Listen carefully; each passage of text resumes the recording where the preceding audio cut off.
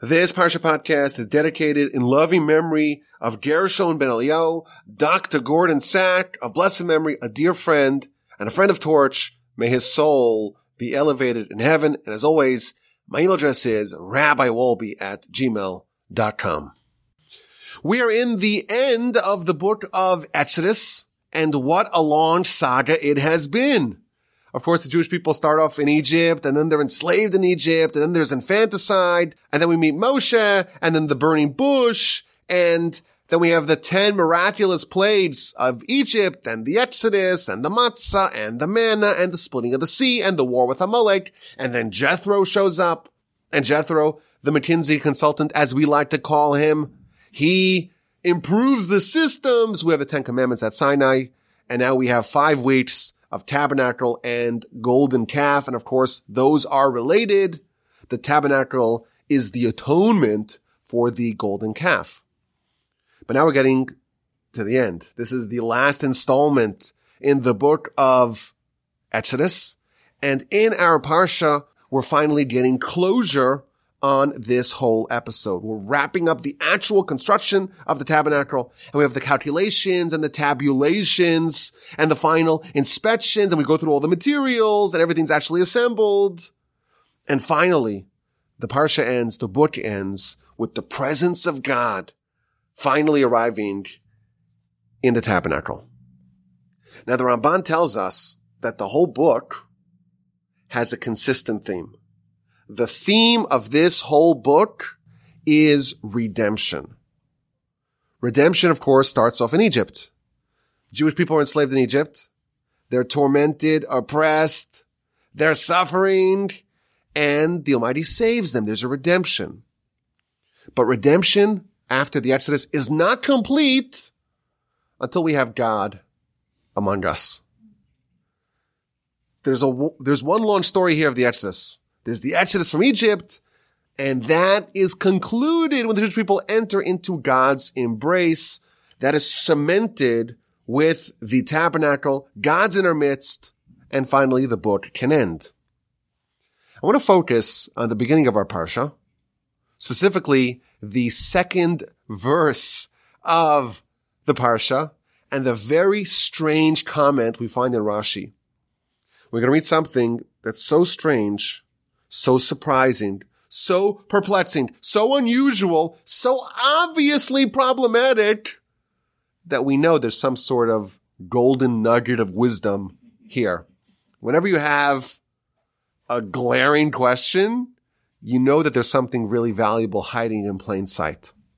So the Parsha begins, these are the tabulations, the counting of the Mishkan, the tabernacle of testimony that was done, that was tabulated as per the word of Moshe, the work of the Levites, done by Itamar, the son of Aaron. That's the first opening verse of our Parsha.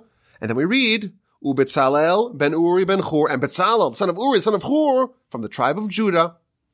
He did all that God commanded Moshe. We have Betzalel, and he's like the general contractor of the Mishkan.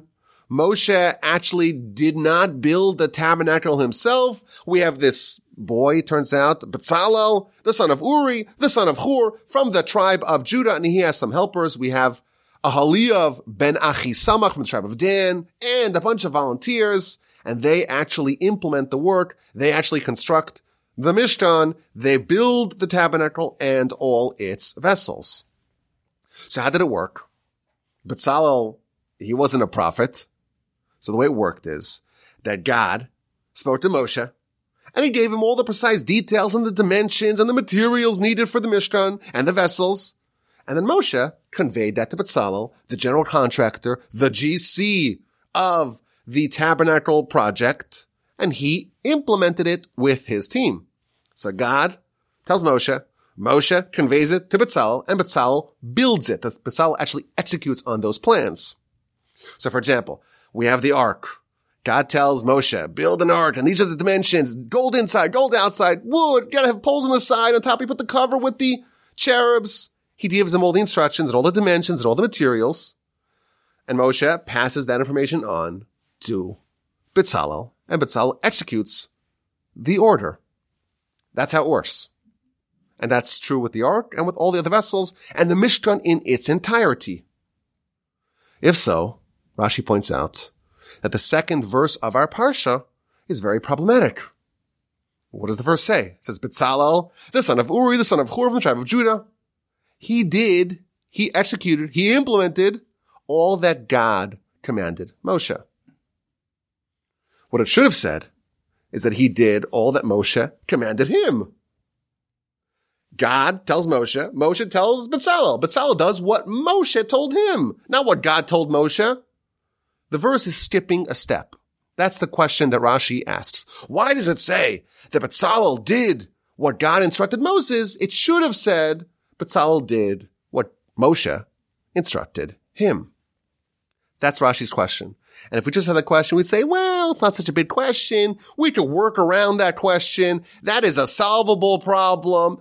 Yeah, God told Moshe and somehow Moshe, of course, told Bezalel. It's not such a big problem. But Rashi's answer is such a bomb. It's such an explosion. It's so problematic, but I think it opens up portals that we wouldn't have had otherwise. Says Rashi, Bezalel did what God told Moshe. But Bezalel did not do what Moshe told him. It doesn't say that Bezalel heeded to Moshe. Bezalel did not heed to Moshe. He listened to what God told Moshe, but he did not listen to what Moshe told him. And then it elaborates. Rashi elaborates. This is based upon the Talmud. Moshe told Bezalel, make for me a tabernacle with all the vessels. But he said, first make the vessels. First make the ark and the menorah and the table and the altar, the inner altar, the outer altar. First make all the vessels that go in the structure. And then you make the structure to house it all. That's what Moshe told Bezalel. And Bezalel says, wait a minute. That doesn't make any sense. That's against the convention. First, you build a house, and then you buy the furniture to populate the house with. That makes a lot more sense. First, you build a house, and then you purchase or build the furnishings. So if you have a Mishkan, a tabernacle, a big building with lots of stuff inside of it, it makes sense to first build the building, and once the building is done, then you could build the other things to go inside of the building. So that's Bezalel's retort to Moshe. Why are you telling me to build the vessels first and only then the structure? It makes much more sense first to build the structure and then to build the vessels. And Moshe says to him, this is where it gets so surprising. Moshe says to him, actually, you know what? You're right. And come to think of it, that's actually what God told me. God actually told me to first make the structure and only then to make the vessels. And he says, your name is Bezalel, which can be read as Betzelel, in the shade of God. You must have been in on it. You must have known that God really wanted us to first construct the building, the edifice, the structure, and only then to make the vessels. That's the Rashi. And indeed, Bezalel did as God told Moshe, but not as Moshe told him. Moshe told him to build the vessels first. But instead, he did what God told Moshe, namely to build the structure first. And Bezalel is so clever. He is so bright. What a genius. He is in the shade of God. He is in on it. He knows that it's much more logical to first build the house, the structure, before what goes into it. Total genius, absolute brilliance. That's the Rashi. And of course, the question is obvious. Moshe acknowledges that God actually told him to first make the structure and only then to make the vessels that go inside the structure. Yet somehow, when Moshe conveyed that to Bezalel, he flipped it around. Instead of telling Bezalel what God told him, he flipped it around. He said, first make the vessels and only then make the structure. Why did Moshe change the order? God told Moshe, Moshe himself acknowledges this, God told Moshe, first build the house, the structure, and then the vessels. Yet Moshe does a switcheroo. He tells Bezalel first to make the vessels, and only then to make the house. And Bezalel calls him out on it. And Moshe says, wow, how did you know that? You must have been in the shade of God. But the obvious question is, why did Moshe, to begin with, why did he switch it? Why did he alter it? Why didn't he tell Bezalel exactly what God told him? That's the question. I think the answers that we're going to discover are going to reveal to us the fundamental principles and prerequisites that we need to launch any initiative. Of course, this is the most ambitious initiative in the history of humanity. Let's build a physical edifice and have God dwell amongst us. There's nothing more ambitious in all of human history. And here we're reading in our parsha, we're reading about how it was done. What were the steps that happened? What were the crises? What were the challenges? What were the conflicts? And we see that there's a disagreement, ostensibly, between Moshe, who's ultimately responsible for it, and Bezalel, who's going to implement it. There's a disagreement here. And I think when we analyze it and we discover what's actually happening over here, we will learn what it takes to launch any initiative. And I think even more broadly, you want to change. You want to change yourself. You want to change your habits. You want to change your attitude about something. You want to change anything. You also need to learn what it takes to change. There's a big change happening. Our parsha begins, God is not dwelling amongst the Jewish people. Our parsha ends, and the Almighty is dwelling in the tabernacle that was built. There's a change that's happening here. What is going on the ground at the beginning? That is what we are pleased God about to discover. So this question that we asked on this whole narrative, why did Moshe do the switcheroo, is not a new question. It is asked by many of the commentators, including the great Maharal. The Maharal of Prague, one of the greatest rabbis of the last 500 years. He asks the question in a few short words, why did Moshe switch it? Why did Moshe alter it? Why didn't Moshe tell Bezalel what God told him?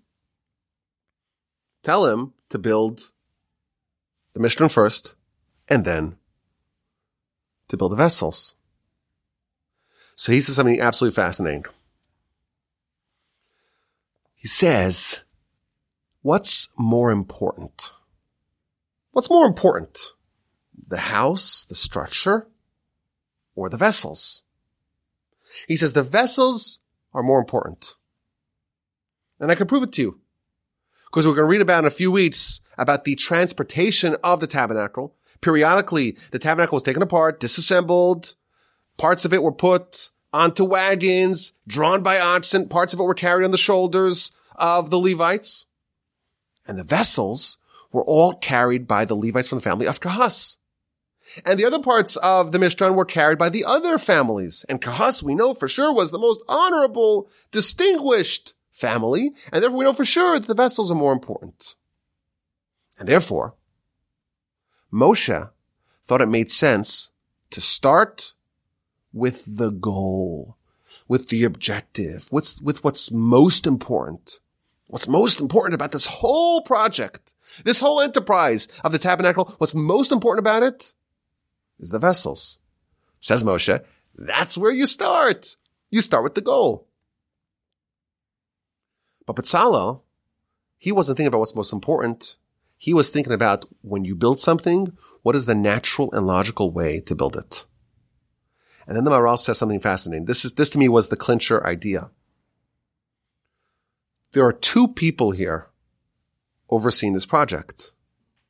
Moshe is like the philosophical, theoretical visionary of the project.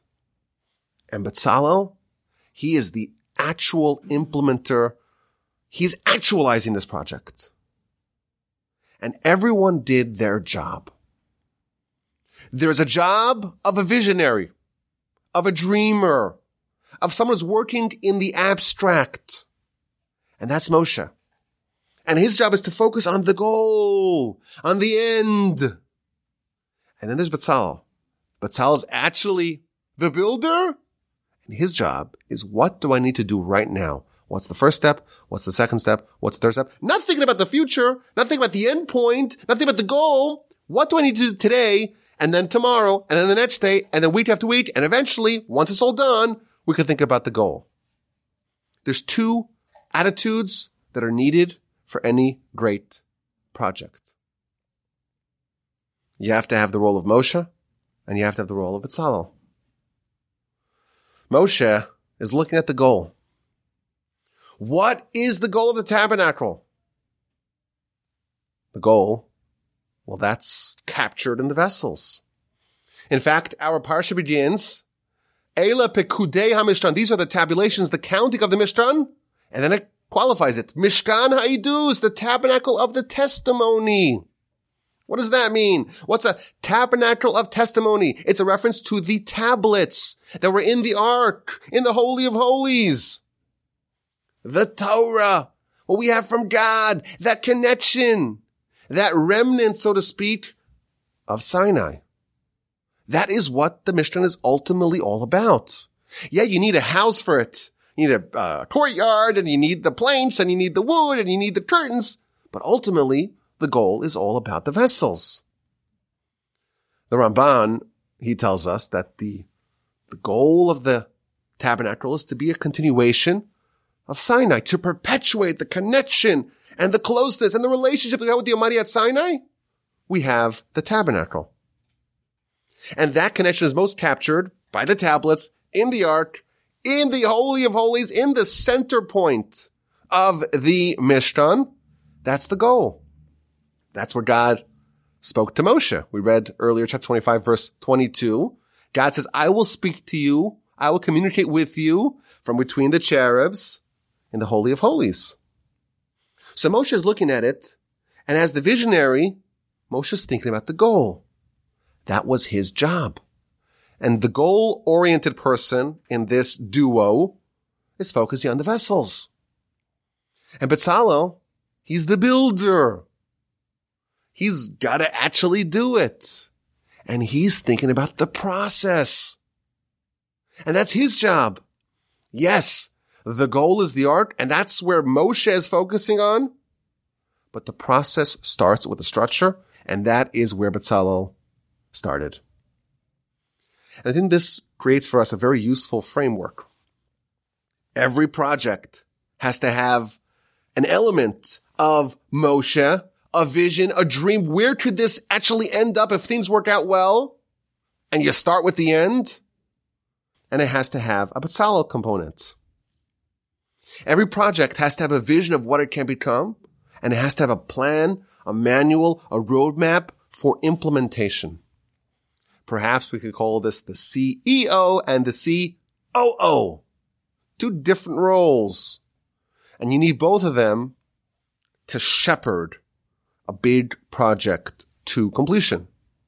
We need Moshe on one hand talking about the ark and the end goal and the raw power of the tabernacle and this connection that we're going to have with God and this continuity of Sinai. We're going to have God in our midst.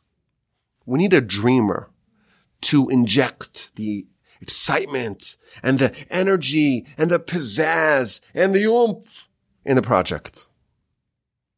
And then we need the guy, the Betzalel, who's the project manager, who says, this is the humble step number 1 we need to take, and this is the humble step number 2 we need to take. And those are both needed. Without vision, without thinking about what this is all about, you're toiling for a long time, but it's aimless. It's thankless. It's fruitless. It's just agony and futility. You have to always keep in mind the vision, the goal. The tablets, the vessels, the connection, the cherubs. You're slaving away at, one of the curtains. You're doing a curtain like you're thinking about the end. But of course, without a clear-eyed understanding of what to do right now, what's my job today? What's my job tomorrow? What comes next? Without that, you will stay a dreamer forever. Moshe was a visionary. He played a vital role. And his job was to invoke the endpoint, the vessels, and that is the goal. And Bezalel is the implementer. And he knows you have to crawl before you can walk, and you have to walk before you can run, you have to run before you can sprint. You have to put one foot in front of the other. You have to start with something which maybe not so glamorous, and you're building up slowly, and eventually we'll get to the endpoint. But I think this Maharal, the way he explains this dynamic here between Moshe and Bezalel, it's a very, I think, useful framework. When you want to undertake a big initiative, you have to start off with a vision. You have to have the eye to the prize. You have to have a view on the goal. You have to think about the end game at the very beginning. But of course, you can't try to leap forward. You can't do a great leap forward. We know how those things end. You take a small step forward, and a small step over many, many, many steps, many iterations. You follow step after step. Eventually, you'll get there. I was thinking that this is a useful framework, certainly if you want to change your personality, your habits, your dieting, whatever it is, this is useful. You know, when you want to build a building, so you have to pitch your investors. How do you pitch your investors? You don't show renderings, mock-ups of the foundation or of the parking lot that's going to be subterranean. You show them a mock-up of the finished project. When you actually build, you start from ground zero. You lay the foundation, but you have to know what you're aspiring towards. You know, there's a special blessing that we say by weddings. It's a common custom. It's not a universal custom. It's a common custom to say by weddings. I call it the blessing of Laban. Now, what's the blessing of Laban? In chapter 24 of Genesis, verse 60, Rebekah, Laban's younger sister, is going to go marry Isaac.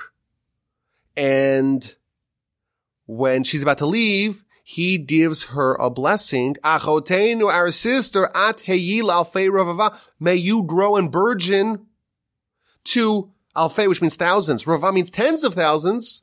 May you spawn a nation of tens of thousands of people.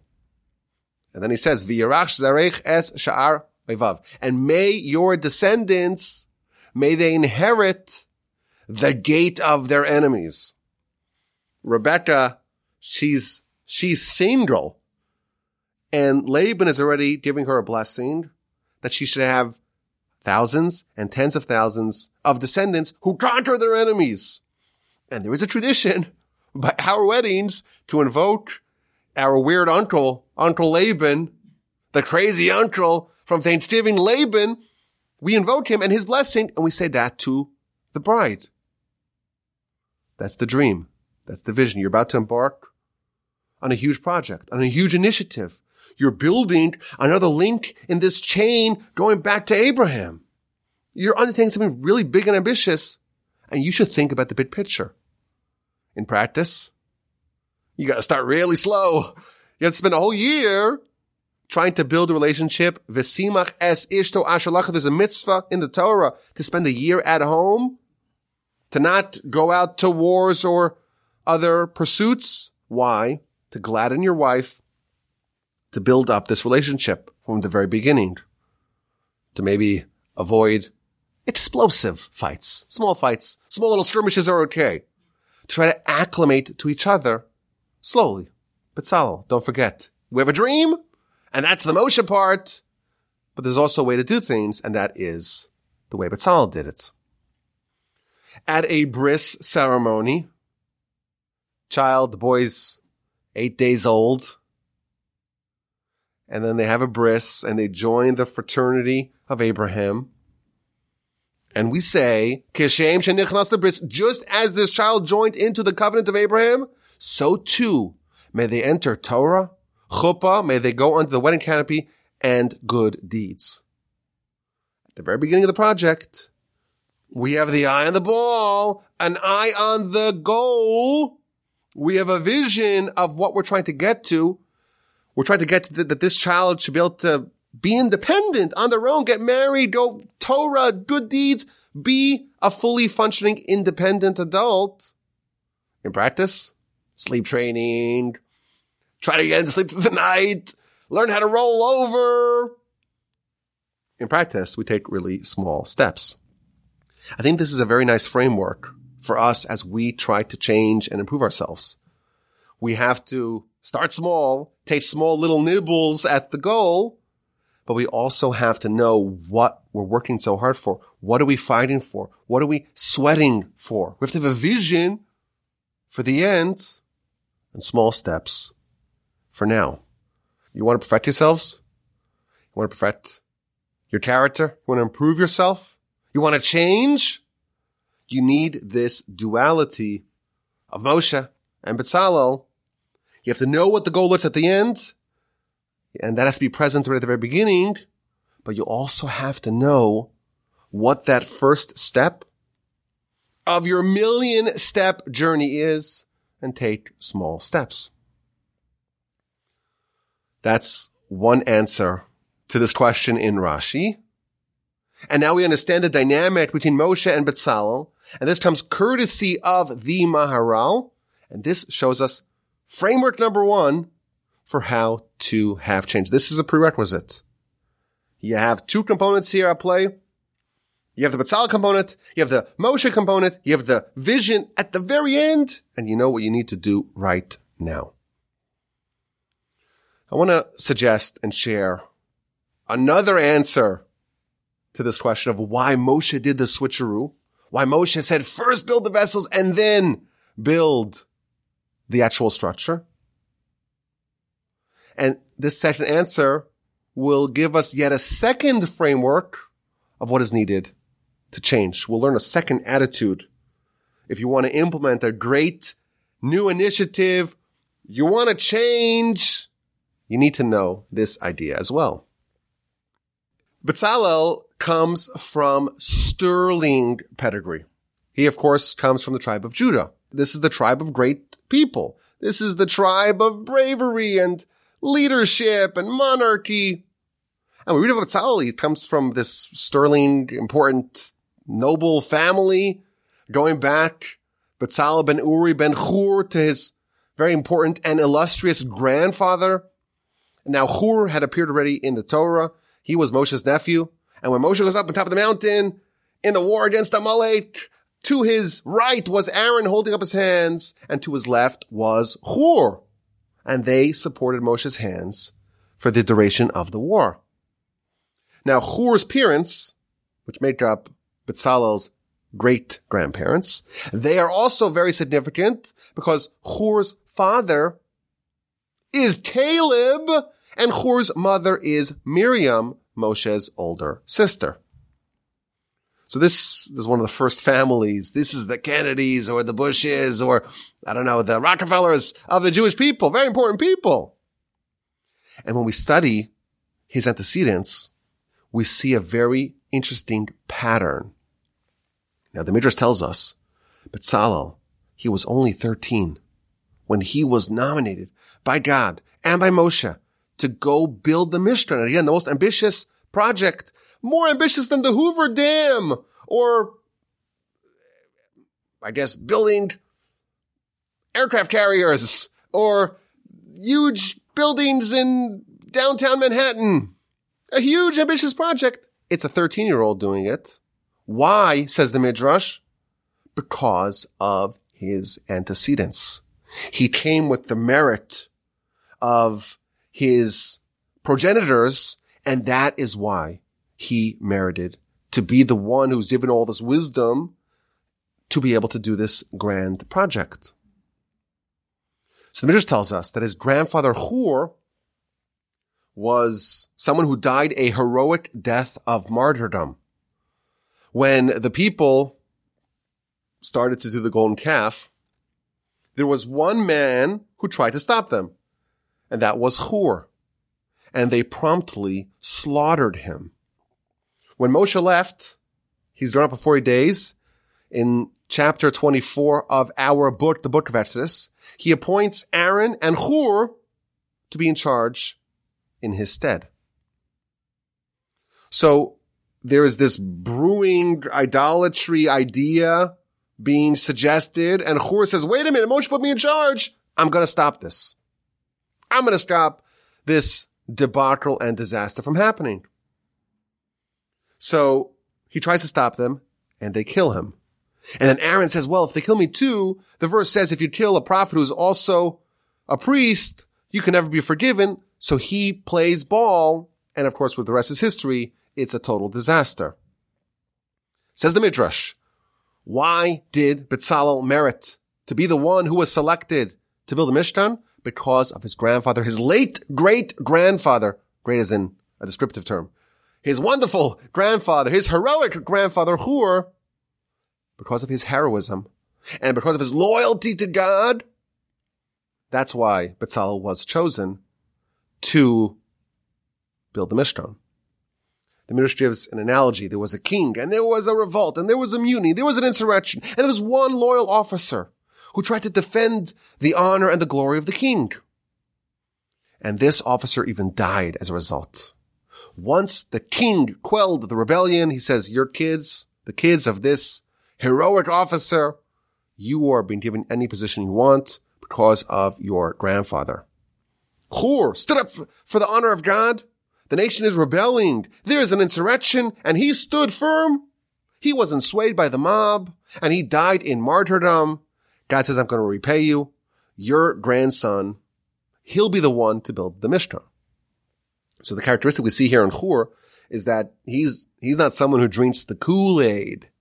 He's not someone who is easily swayed. He stands firm in his principles and his belief, even if he has to be a maverick doing it alone. He was willing to stand up for what's right, even if it wasn't popular.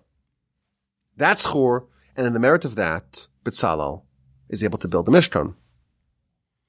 Now, if you go one generation up, we see Hur's father, Caleb, the great-grandfather of Bezalel, and he did the same thing. The same characteristic was present in Caleb. He was one of the spies sent to reconnoiter the land in the book of Numbers. And all the spies say terrible things about the land of Israel. And Caleb stands strong. He defies the crowd. He stands up for what he believes, and he almost got killed, like his son Hur before him. He almost got killed for defending God's honor. Again, he risked his life, stood up to the mob, didn't capitulate even when he had to go it alone. Similarly, Miriam. So this is Hur's great-grandmother. I'm sorry, not Hur's great-grandmother. This is Bezalel's great-grandmother, Hur's mother. She had this characteristic as well. She was a midwife in Egypt. And Pharaoh says, kill all the newborn boys. And she says, no. And the Midrash tells us, in the merit of that, she merited a descendant, Bezalel, to build the Mishkan. So we see this great pattern. We see three of Bezalel's antecedents that were put into a very compromised position, and the easy thing would have been to just give in to the mob, to give in to the autocrat, and to do something unconscionable. But all three had the resolve and the strength of character to be able to stand up for what's true, even when facing a mortal threat to their life.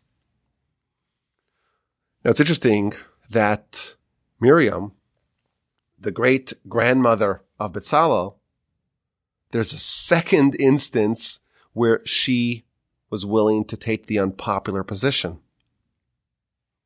The Talmud tells us, the book of Sota, that when Pharaoh made a decree, all newborn boys are going to be thrown into the sea, into the river, her father, so this is the father of Aaron and Moshe and Miriam, her father, his name was Amram, he says, This is a crazy environment to bring children into. I'm going to divorce my wife. So he divorced his wife, Yocheved, and because he was such a significant person in the community, everyone else followed suit. How could you bring children into an environment, into a world where there's infanticide, they're killing babies? This is not a healthy, hospitable world to bring children into. He divorced his wife. And because he was such a noteworthy person, everyone else followed suit.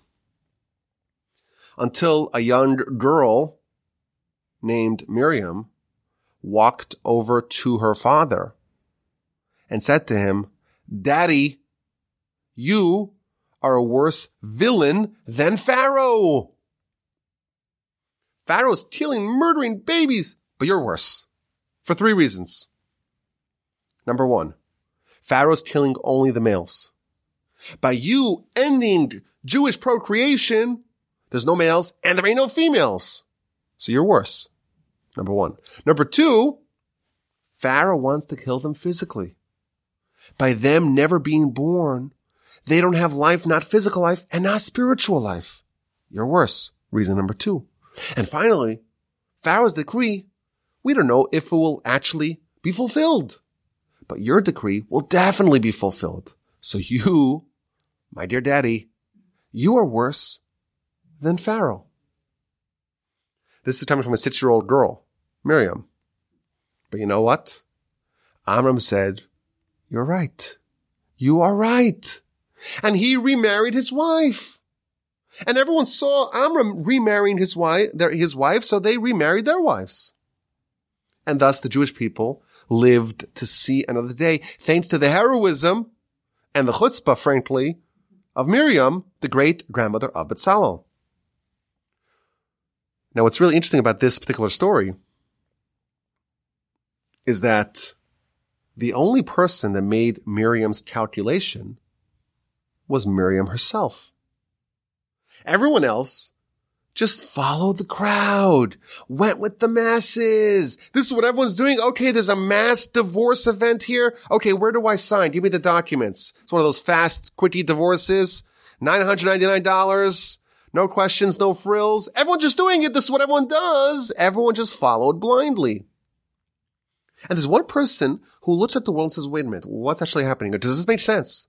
Who are you? You're a 6-year-old kid. What are you getting involved? These are adults here talking in smoke-filled rooms. We're important people, deal with important things. And she says, no. And to his credit, Amram says, you know what, you're right. And she changes the course of history. She's willing to stand up not only to a villain, a real villain, like Pharaoh, she's even willing to stand up to her father, the greatest leader of the people of her day. She pointed out his mistake. And this brings us to Bezalel. If you look at his bloodline, he comes from a long line of great people, of courageous and determined people, people of conviction, people of principle, people who don't just blindly copycat others, people who stand up for what they believe, even when it's unpopular. And when they see something that's wrong, they act, they resist, they protest. And these are the people that are the ancestors of Bezalel. Moshe did something very clever to answer a very basic question. The characteristic that we need to build the Mishkan is someone that has this bold traits of Caleb, of Miriam, of Hur. In fact, the Midrash tells us the merit of these antecedents standing up for what they believed, even when it was unpopular. That is why they merited to have Bezalel. This is the characteristic needed. But Moshe wanted to inspect and to see, does Bezalel actually have it within him as well? So he decided to switch the order that they might have told him. As a way of testing, is this someone that will blindly follow? Or is this someone like his grandfather, like his great-grandfather, like his great-grandmother, that will question, that will resist, that's independent enough to stand up for the truth, even when it's not popular to do so. Most people, Moshe tells you something, you just accept it. This is Moshe. But Betzalel is being tested. Does he have that same truth compass of Hur, of Caleb, of Miriam? Is he going to cower in the face of adversity, or is he going to stand up strong like his great antecedents? Now, it's important to remember, this is after Sinai, and this is after the second set of tablets. And this is after Moshe came down from the mountain with the second set of tablets, and his face was aglow, glowing as bright as the sun. Even Aaron, the verse tells us in chapter 34 of Exodus, even Aaron was scared to approach him. And Moshe had to put on a mask to not blind the people. Moshe was like an angel walking among men, and everyone was terrified of him. And Betzalel is all of 13. And Moshe wants to see, will he stand up? Because that is what's needed. That's the characteristic of Hur and of Miriam and of Caleb. And only if Betzalel himself has it as well, only then is he a good candidate to build the Mishkan. So Moshe does a switcheroo. He says, build the vessels first, against what God said to him, as a test. Build the vessels first, and then build the Mishkan. And Betzalel seizes upon it. I think he made a mistake, Mr. Moshe, Rabbi Moshe, Moshe Rabbeinu.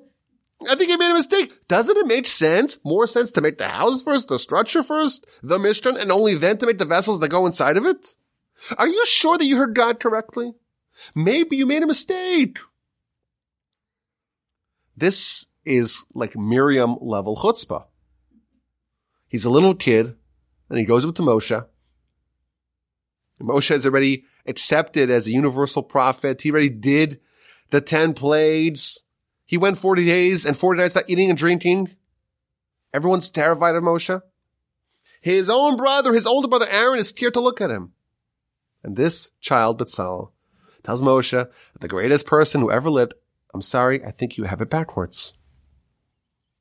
And Betzalel nailed it. And Moshe says to him, you know what? You have it. You have what it takes. You are in the shade of God.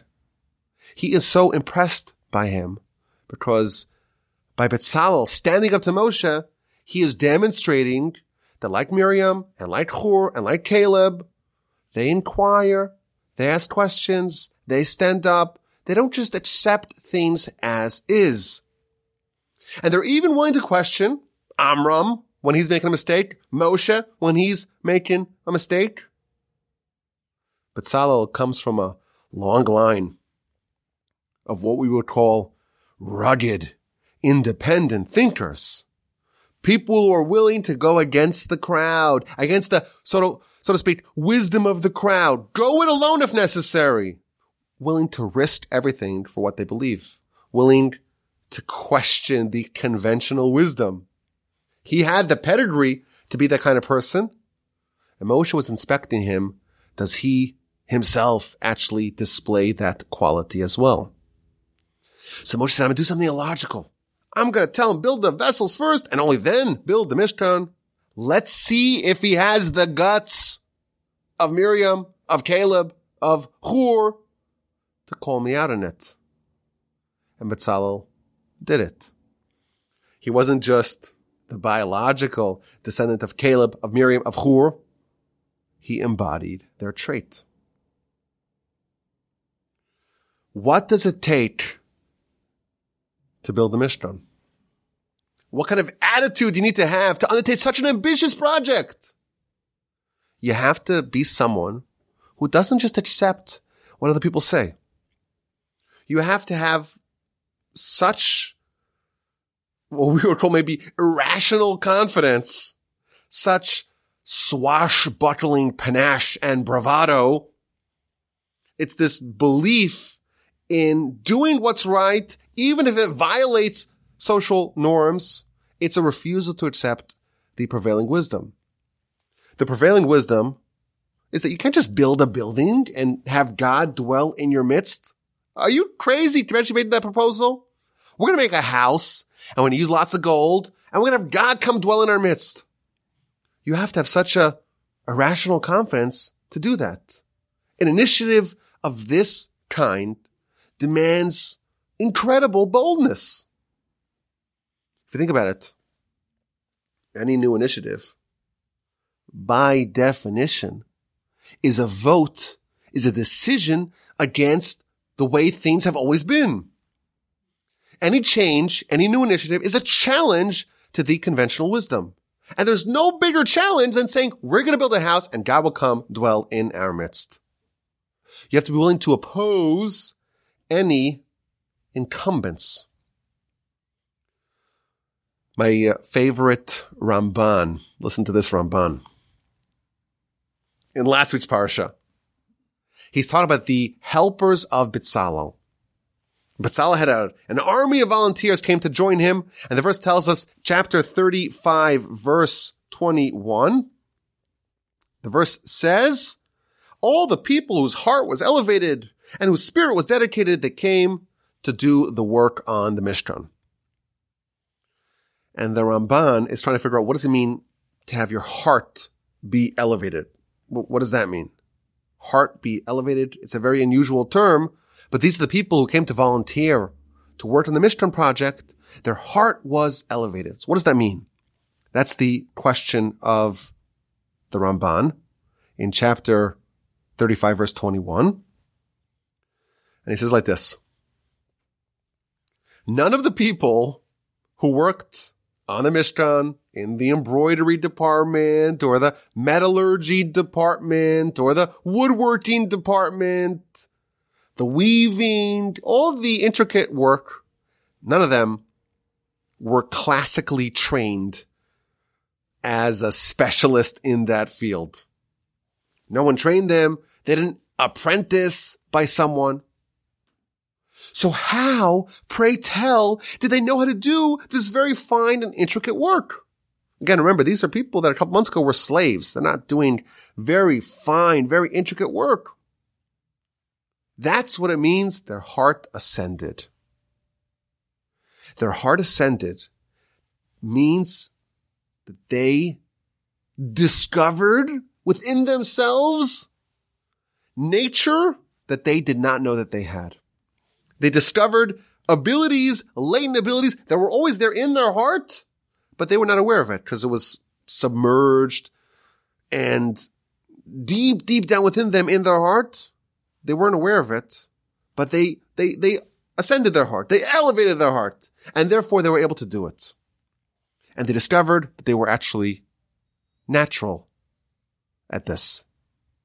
And they went to Moshe and they say, okay, here, I'm reporting for duty. Give me a job. Whatever you want me to do, I'll do. This is an amazing idea in the Ramban. The people were not trained, but they discovered their innate, latent, natural talents, and without any formal training, without any apprenticeship, without any of the traditional methods of learning a trade, of learning a vocation, of learning a skill, the only way they learned it is with their heart ascending. And it came with the natural ability baked into every heart. And that's what they used to do the work. How did Bezalel know how to do all the fine, intricate work of metal, of wood, embroidery? How did his army of lieutenants know how to do this? Their heart ascended. Their heart was elevated. Their heart had all the natural ability in it, but it bubbled to the surface, and they were able to do it sans a teacher. Through this ascension of their heart, they discovered hitherto unknown talents. And once their heart ascended, they discovered that they knew how to do it all along. They just never knew about it. An amazing idea here. We all have abilities and powers within us. We're just not aware of them. They're in our heart. They're buried there. And in order to access those powers, we have to have an ascension of our heart. What does that mean? We have to just believe in ourselves and believe that if the Almighty has a job for us, we can do it, even though it seems crazy to do that. And everyone is telling you that is insane. Stay in your lane. You've heard that term. Stay in your lane. What are you trying to do here? And what does Betzalel tell someone who says, stay in your lane? Excuse me. I'm the descendant of Hur and Caleb and Miriam. I never stay in my lane. He's someone who epitomized the ascension of their heart. And therefore he was able to step forward and say, I can do it because the Almighty will help me do it. What does it take to build a Mishkan or to do anything transformative? It takes the characteristic of Betzalel. It takes the ability to have this irrational confidence. I'm not trained. No one's holding my hand. I'm being thrown into the deep end. Learn how to swim. You have two options. You either swim or you die. That's it. And you know what? That's the best way to learn how to swim, even though I'm not advising that. If you've ever seen an Israeli contractor, you know exactly what it means to believe in yourself and to not accept anyone saying that you cannot do it. I have a friend with, thank God, a very large family, and he was working for a certain school. And I guess it wasn't a good working environment, wasn't making enough money, whatever it is. He decided he's becoming a roofer. Now, what does the yeshiva guy know about being a roofer? Absolutely nothing. What do you know about being a roofer? But he discovered talents that he did not know that he had. And he started a roofing company, and it's doing well. And the truth is, he jumped into the deep end without a plan, and the only plan was learn how to swim, because you have no other choice. That is the kind of confidence, again, not a prideful confidence. That is the kind of confidence that Betzalel had. That allowed him to tell Moshe, I'm sorry, I think you made a mistake. And of course it came from the influence of Hur and Miriam and Caleb, but it's born out of a recognition that if God demands something of you, he wants you to build a Mishkan, you have to believe in yourself. You have to be confident. You have to know that you can do it. And you can't get disheartened by the gatekeepers. And you can't buy the fiction of this mainstream, the way things are always done. None of that. You're going to change the world. You have to be crazy to believe it. But only the people that are crazy enough to believe it ever get a shot of trying to do it. Like Hur, standing up to the mob when they're wrong. Like Caleb doing the same, even though they're righteous spies, they're important people. Like Miriam standing up to Pharaoh and her father. And like Betzalel, standing up to Moshe when he said something that was wrong. Of course, we have to always be respectful of our elders. But the quality of undertaking an initiative, of being so bold to believe that you can change or you can impact something in the world, you have to be your own person. And you cannot accept the limitations foisted upon you by others. And this is the way to unlock your potential and to accomplish great things. Let's get to this week's exquisite insight. In our parsha, Moshe is inspecting the Mishkan after its completion. The team of Betzalel and Ahaliav and all the workers, they did all the work, and everything's up to perfection, and they show it to Moshe, and he gives them a blessing, and the parsha ends with 7 days where Moshe is going to serve as the high priest. He's going to bring the sacrifices every day. In the morning, he assembles the Mishkan, and at night, he disassembles it, and then the 8th day is the first day of Nisan, where Moshe assembles it for good, and on that day, Aaron and his 4 sons take over. Of course, that day as well, 2 of Aaron's sons, Nadav and Avihu, die. But there's an amazing verse in chapter 39, verse 33. The verse says that all these people, they brought the Mishkan, they brought the tabernacle to Moshe. All the different parts of the tabernacle, all the vessels, and all the different aspects of the tabernacle. So Rashi says, why did they bring Moshe the tabernacle? And he says, I did another surprising Rashi, because they did not know how to erect it. They couldn't build it. And Rashi adds, Moshe, he didn't build anything in the Mishkan. And God wanted that at least Moshe should have some part of the Mishkan, so God wanted him to actually assemble it, to actually erect it. And the reason why they weren't able to do it and Moshe was able to do it is because those beams, those planks of wood, 10 amos tall, think of it as like 20 feet tall, really big, really thick. It was so heavy, no one could lift it. So they say, Moshe, we have a problem. We have to assemble the Mishkan. We can't do it because these are too heavy. So Moshe says, what do you want from me? I'm not a bodybuilder. I can't lift it. So he went to God, and God says, you build it. You lift it. And I'll make a miracle. It'll look like you're lifting it, but it's really me who's doing the heavy lifting. So Moshe lifts it and makes these massive beams stand up straight. And that's why the verse tells us in chapter 40 that the Mishkan was erected. It doesn't say Moshe erected the Mishkan. It says the Mishkan was erected on its own. Because really God did it, but he made Moshe look like Moshe was doing it because the beams were so heavy. Fascinating and strange idea here in Rashi. On one hand, Rashi seems to say that the reason why Moshe had to do it is because it was too heavy.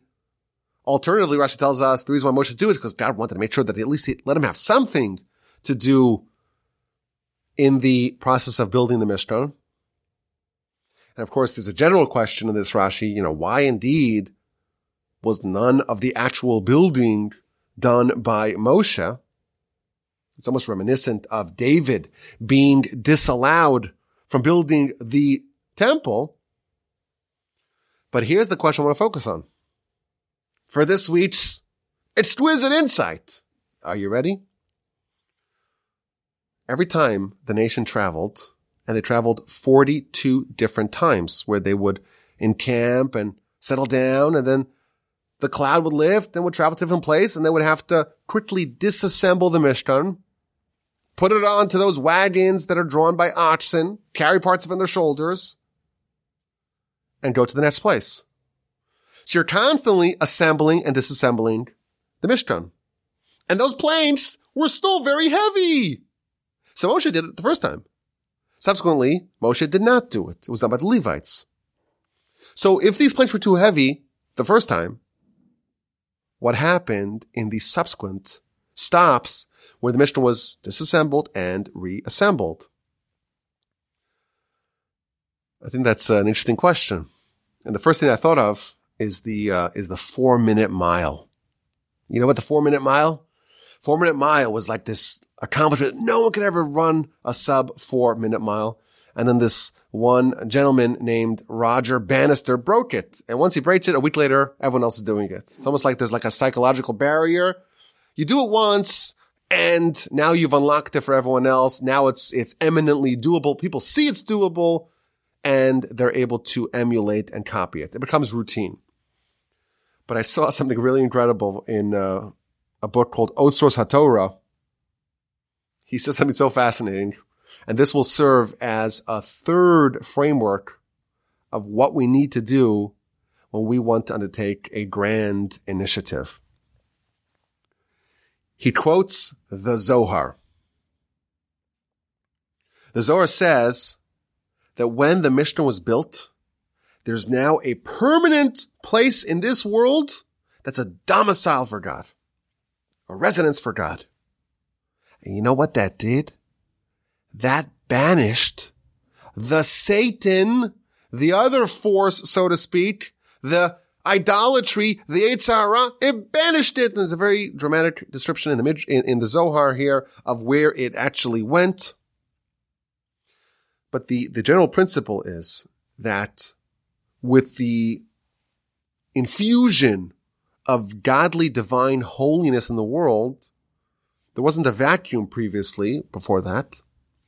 There was like an aura of impurity, and that impurity was banished from the world. And then we read that this force of impurity, the Yetzer Hara, evil inclination, the Satan, all these forces, these what we call bad angels, of course they're good angels because they're working on behalf of God, but bad forces of evil in the world, they artificially made those beams really heavy. Those beams were maybe physically heavy, but that's not why the Levites weren't able to do it. They were spiritually heavy because all the angels, the Satan and the Yetzer Hara were making it artificially heavy. Once Moshe did it once, those forces were banished. They are no longer artificially made more heavy than they actually are.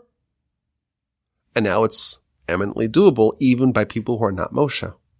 Only Moshe had the spiritual ability to overcome those forces, just like Moshe at the top of the mountain. The Zohar tells us that Moshe at the top of the mountain, he's lifting up his arms. He's battling the angel of Amalek. Moshe is able to overcome angels. The rest of the people, they say it's too heavy. This is unliftable by humans. Moshe is fighting the angel. He's able to banish the angel. Once the Mishnah is erected once, those forces have no place or have a very small place left in the world. The beams are no longer so heavy. Now it is in fact doable by almost anyone. I was thinking this is really another framework for building any big project or initiative. To get started, that first time you do something, that's the hardest. Because if you want to kick out the incumbents, you want to banish all those forces that you're fighting up against, they're putting up some stiff resistance. And they are artificially going to make those beams, those proverbial beams, they're going to make it really heavy. You do it once, you've now gotten rid of some of those forces. The second time, and every subsequent time, it is much easier. The Talmud tells us that the people with the greatest potential have the greatest resistance from the Yetzer Hara. Kol hagadol mechavero. If you're greater than your friend, you have a greater Yetzer Hara. There's more resistance that you face over your friend. When you want to undertake something really big, the bigger the project, the bigger the resistance. But here we learn you do it once. That's going to be the peak difficulty because you've banished some of those forces. You have to realize that those stiff headwinds, those are the forces that are trying to stop you from doing that project. But I think all told, this gives us another framework for launching new initiatives. The first idea that we saw was that every project has to have a Moshe and a Betzalel. You have to have a dreamer, think about the end. And a practical first step, second step, third step of Betzalel. Moshe is talking about the vessels and the big picture, what the goal of it all is all about. And that's needed. And Betzalel is needed as well, the practical steps of every initiative. That is the first framework. The second framework is you have to have some chutzpah. You have to have some gumption. You have to have some temerity. You have to have some irrational confidence to be able to stand up to the way things have always been done. And finally, you have to know that the beginning is always artificially hard. And once you break through that first barrier of resistance, it's much more smooth sailing there on out. And again, this is not only initiatives. Change of any sort demands these characteristics. On one hand, you need a vision and a plan. You need to have the components of Moshe and the components of Betzalel. You need a willingness to go up against the establishment. And you need to understand that the beginning is always the hardest. There's a famous Rashi in Parshas Yisro, Kol Hatchalot. All beginnings are difficult. The first time you move the planks, you're facing really stiff headwinds. You do that once, and now it's much easier. The first time you need to marshal up the strength of Moshe to do it. Once you do it once, it's much easier there on out. With these 3 prerequisites, you become an unstoppable force. There's no initiative that is not within reach. All change is doable. Nothing can stop you now. I thank you for listening. As always, my email address is rabbi@woljibah.com. Have a fantastic day, a splendid, wonderful rest of your week, and an incredible, sensational, terrific, stupendous Shabbos upcoming. And please God, we will talk again on the Parsha podcast next week.